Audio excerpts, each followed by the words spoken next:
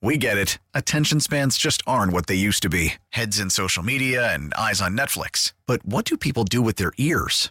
Well, for one, they're listening to audio. Americans spend 4.4 hours with audio every day. Oh, and you want the proof? Well, you just sat through this ad that's now approaching 30 seconds. What could you say to a potential customer in 30 seconds? Let Odyssey put together a media plan tailor-made for your unique marketing needs. Advertise with Odyssey. Visit ads.odyssey.com.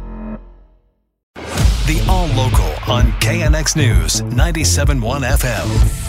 This is KNX News 97.1 FM. The people you know. The voices you trust. Good afternoon, I'm Rob Archer. And I'm Karen Adams. Today, the majority conservative Supreme Court heard arguments on whether to get rid of affirmative action for universities. Our Emily Valdez reports on what one UC dean says the results will be if they do. California is one of a handful of states that won't be affected because voters got rid of affirmative action for university admissions in 1996. We saw what the effect was here in California of eliminating affirmative action. The number of African American and Latinx freshmen at UCLA and at Berkeley decreased by almost half. Dean of the UC Berkeley Law School, Erwin Chemerinsky, says the next year they had one black freshman. He says they've tried to be diverse without the laws. Right now, 4% of UC students are black, 22% are Hispanic. I don't think anyone, liberal or conservative, has doubt that the Supreme Court's going to end affirmative action. It's going to do so because of the change in the composition of the Supreme Court. He says he's already getting phone calls from other deans and law schools out of state about what to do post-affirmative action.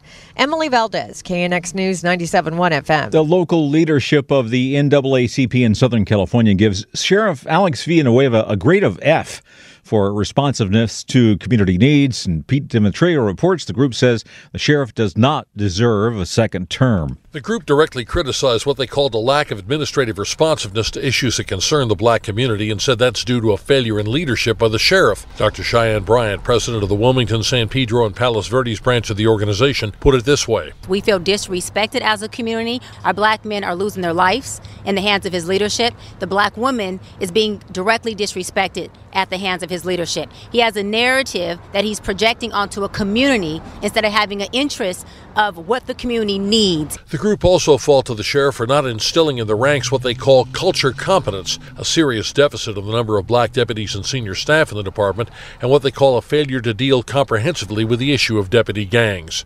At the Hall of Justice, Pete Demetrio, KNX News 97.1 FM. A man is in the hospital after a frightening hazmat scare at LAX. We get that story from our Craig Figner. About 7 o'clock this morning, 4 people were working in an underground utility room about 200 feet from baggage claim terminals 7 and 8 here at LAX. Somehow they triggered the fire suppression system, doesn't use water. It flooded the room with carbon dioxide, quickly sucking out all the oxygen. In case there's a fire inside that electrical room, is not water which can damage electrical equipment, but rather a discharge or a deluge of carbon dioxide. They heard a popping sound and 3 people quickly got out, but one adult male, approximately 50 years old, was still inside. LA City Fire Captain Eric Scott, he says that worker is a man in his 50s. He was found pulseless. He's been taken to a hospital listed in critical condition. He was revived, his life saved by LAX Airport Police. At the airport, Craig Figner, KNX News, 97.1 FM. A new 3-year contract between Long Beach and its police union is almost a done deal and ensures pay raises of 5.5% in the first year, 3.5% in the second year, and 2.5% in the third. The agreement also contains bonuses to help the city recruit and retain qualified police officers.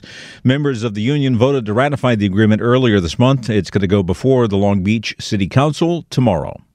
Changes at Twitter.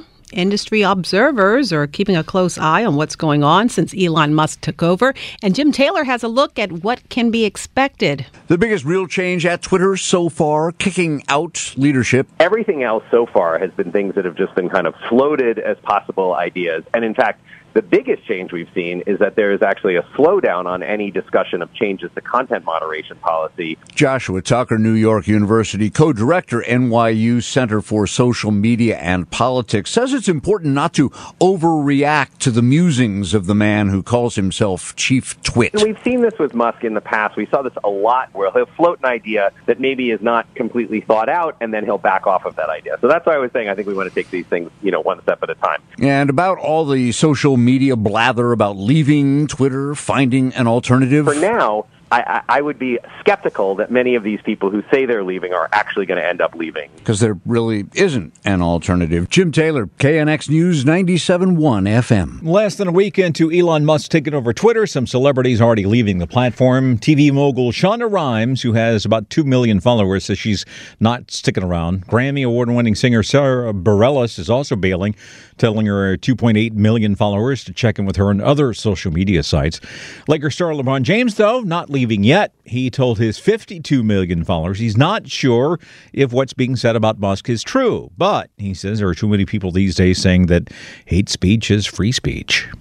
And one of the biggest races in the state is not on the ballot next week. The Sacramento Bee reports there's a battle growing over the next assembly speaker. LA County Assemblyman Anthony Rendon has been speaker since 2016, but supporters of Assemblyman Robert Rivas, a Central Coast Democrat, say the job should be his. Backers of Rendon say there is no opening for speaker, and Rivas doesn't have enough votes to take the position. Rendon can serve as speaker for 2 more years under current term limits. The KNX All Local is updated multiple times a day. But for the latest news and traffic, listen to KNX anytime on Alexa by saying, "Hey Alexa, play KNX News." You can listen on the Odyssey app, available on Android, Apple, or wherever you download your apps, and on our website at knxnews.com. We get it. Attention spans just aren't what they used to be. Heads in social media and eyes on Netflix. But what do people do with their ears? Well, for one, they're listening to audio. Americans spend 4.4 hours with audio every day. Oh, and you want the proof? Well, you just sat through this ad that's now approaching 30 seconds. What could you say to a potential customer in 30 seconds? Let Odyssey put together a media plan tailor-made for your unique marketing needs. Advertise with Odyssey. Visit ads.odyssey.com.